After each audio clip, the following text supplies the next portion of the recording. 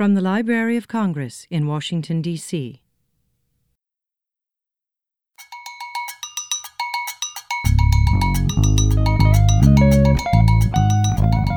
Hola and welcome to La Biblioteca. I am Talía Guzmán-González, reference librarian in the Hispanic Division at the Library of Congress, and I am here with my colleague, Catalina Gómez, also a reference librarian in the Hispanic Division. Hi, Talía. Hi, Catalina. This is our second episode of the first season of our podcast, La Biblioteca, where we will be exploring the Archive of Hispanic Literature on tape. Yes, and today we will be listening to a recording of Peruvian novelist, journalist, politician, intellectual, and Nobel laureate Mario Vargas Llosa reading from his work. I have to say, this is one of my favorite recordings in the archive. It is so fun. He really chose a wonderful text to read for this recording. The recording is from 1977, so it turned 40 this year. Today we will be listening to a previously recorded interview with Professor Charlotte Rogers from University of Virginia, who will share with us some of her insights about this recording. Dr. Rogers received her PhD in Spanish from Yale University, and her book, Jungle Fever, Exploring Madness and Medicine in 20th Century Tropical Narratives, was published by Vanderbilt University Press in 2012. Great, let's listen. Thank you so much, Charlotte, for being with us. Hi, Catalina. I'm happy to be with you. To begin, can you tell us about Mario Vargas Llosa and his relevance? Absolutely. Mario Vargas Llosa is one of the few remaining living members of the Latin American literary boom, which made literature in Spanish famous in the 1960s and 70s. He's from Peru, and he won the Nobel Prize in 2010, particularly for being a true master of every literary genre. His work spans melodrama, very reminiscent of the telenovela that's very popular in Latin America, as well as historical fiction. He's even written detective stories and plays and essays. He's very talented in every single genre. Great, thank you. And what excerpt from his recording did you choose to discuss? So we're going to listen to an episode from his novel that's called Tía Julia y el Escribidor, or Aunt Julia and the Scriptwriter, which was published in 1977.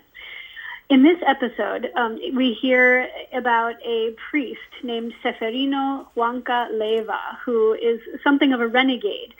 He has a parish in a tiny town in Peru, and he declares to church officials that every single couple in his parish has been sanctified in holy matrimony. Now, the church officials don't believe this because one of the commonplaces in Peru is the frequency of extramarital affairs. And Seferino, the priest, explains to the church officials in the fragment that we're going to hear that he simply marries every couple who has extramarital sex. Now, this results in many people being married multiple times, which is, of course, against church doctrine. So he solves this problem by hearing their confession and granting them absolution right away. So we can hear the farcical nature of this episode in the clip we'll hear now. Era sacrílegamente simple. Consistía en cristianizar ante los evangelios a toda pareja constituida o por constituir.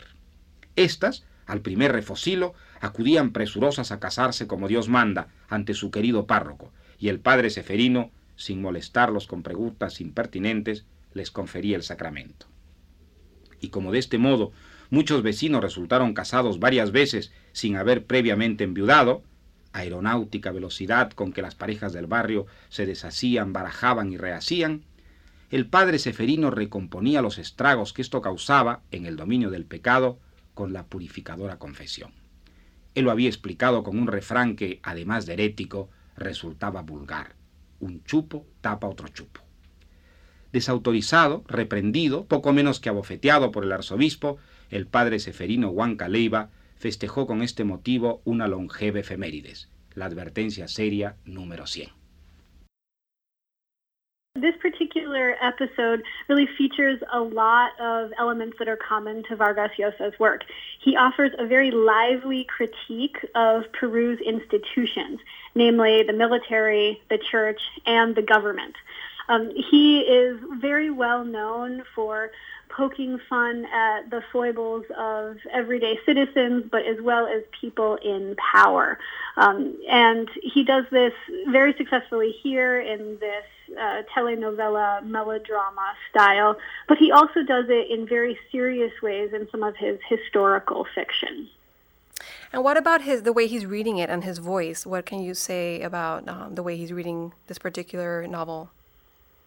The way that Vargas Llosa reads this particular excerpt is beautiful in the sense that it captures precisely the sense of fun that he carries through in this novel. Every pause and every high and low point of his voice really emphasize the ridiculousness of believing that people would never have sex outside of marriage, for example. So Vargas Llosa is really good at critiquing the society that he lives in. Do you get a sense that Vargas Llosa and other prose writers practice reading aloud some of their prose sometimes when they're writing it?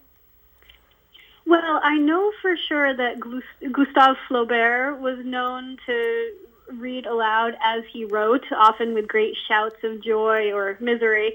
And I'm not sure about the case of Vargas Llosa, but I think that you can hear the conversational tone of his writing when he reads it out loud. Great. So I know he has written extensively. So which of his list of works would you recommend to our readers? Well, I would like to recommend to the readers a novel that offers a very strong contrast to Aunt Julia and the Scriptwriter, which we just heard. While Aunt Julia and the Scriptwriter is very light, I would recommend one of his more serious works of historical fiction, which is also more recent. Mm-hmm. The name of the novel is The Feast of the Goat, or La Fiesta del Chivo, which was published in 2000. And that novel takes a very extensive and deep look at the dictatorship of the Dominican nation. The dictator was named Rafael Leonidas Trujillo. And in that novel, Vargas Llosa, it really explores power like he does in Tia Julia. But in The Feast of the Goat, it's a much more serious and brutal and shocking novel, but definitely worth a read. I highly recommend it. Great. Well, thank you so much, Charlotte, for joining us. Thank you very much, Catalina. That was a great commentary by Charlotte. And I would also like to mention that one of the reasons why I love this recording is because in the beginning, Mario Vargas Llosa introduces this novel as a work in progress with the title Vida y Milagros de Pedro Camacho, which eventually became La Tía Julia y el Escribidor. So basically, we capture Vargas Llosa's voice as he was writing, as he was in the process of writing this novel. I love that about the recording too, that it was, the title was changing and it was in progress. We both were fortunate to meet Vargas Llosa here in the library in 2016 when he received the Living Legend Award for his significant contribution to America's diverse cultural and social heritage. That day, in an interview with author and journalist Maria Arana, he talked, among other things, about how, as a young child, he discovered his passion for reading. I am deeply attached. And in a way, I think that this is also a consequence of my love of books and of literature and fiction. I think the books gave me, since my first readings when I was very young, this idea of the adventure, life as an adventure to change life for the better. No? I read Alexandre Dumas, the history of the Musketeers, for example, and I remember the way in which I enjoy and I identified myself, with the Musketeers, with D'Artagnan, with Porthos, with Aramis, and afterwards, when I started to read more important books, Malraux, Faulkner, the kind of heroes that were in a kind of war with the world as it is, were heroes with which I identify myself immediately. That's wonderful. It really is very special when authors speak about their personal experiences. I also love when he talked about his craft of writing and about his audience. Let's listen to that part. I don't think I am thinking in a reader, in a particular kind of reader when I am writing a novel. No, for me, to write a novel is something, as I repeat, very solitary.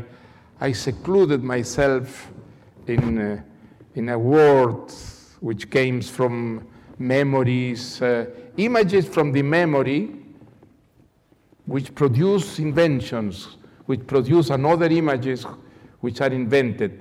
But the point of departure is something, is always memory.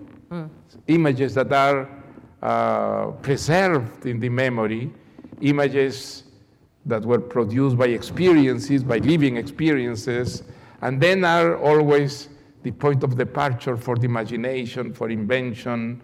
But I don't think I have a particular kind of reader in which I am thinking when I am writing. No. What I try to do, of course, and I think this is something that many writers try to do when they are writing, I try to divide myself in the reader that is reading what I am writing to see if the techniques are effective and can really persuade the reader of what they say. But I think this is a very personal kind of reader, and I don't think I have a particular audience in mind when I am writing a book. I think having the opportunity to learn about the creative process of writers like Mario Vargas Llosa is one of the great things about this archive, and also about all the great events hosted at the Library of Congress. Indeed. And we would like to take this opportunity to invite our listeners to visit the Hispanic Reading Room website and sign up to find out more about our events hosted by this, your National Library. We leave you with the voice of Mario Vargas Llosa reading from La Tía Julia y el Escribidor. We hope you join us next week for another episode of our podcast, La Biblioteca. Hasta luego.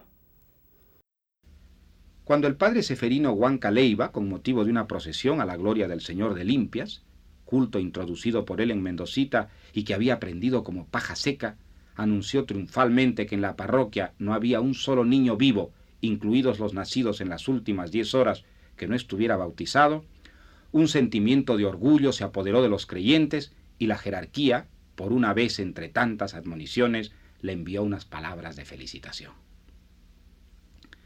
Pero en cambio, originó un escándalo el día que, con motivo de la fiesta de la patrona de Lima, Santa Rosa, hizo saber al mundo en una prédica al aire libre desde el canchón de Mendocita que dentro de los límites polvorientos de su ministerio no había pareja cuya unión no hubiera sido santificada ante Dios y el altar de la casucha de adobes.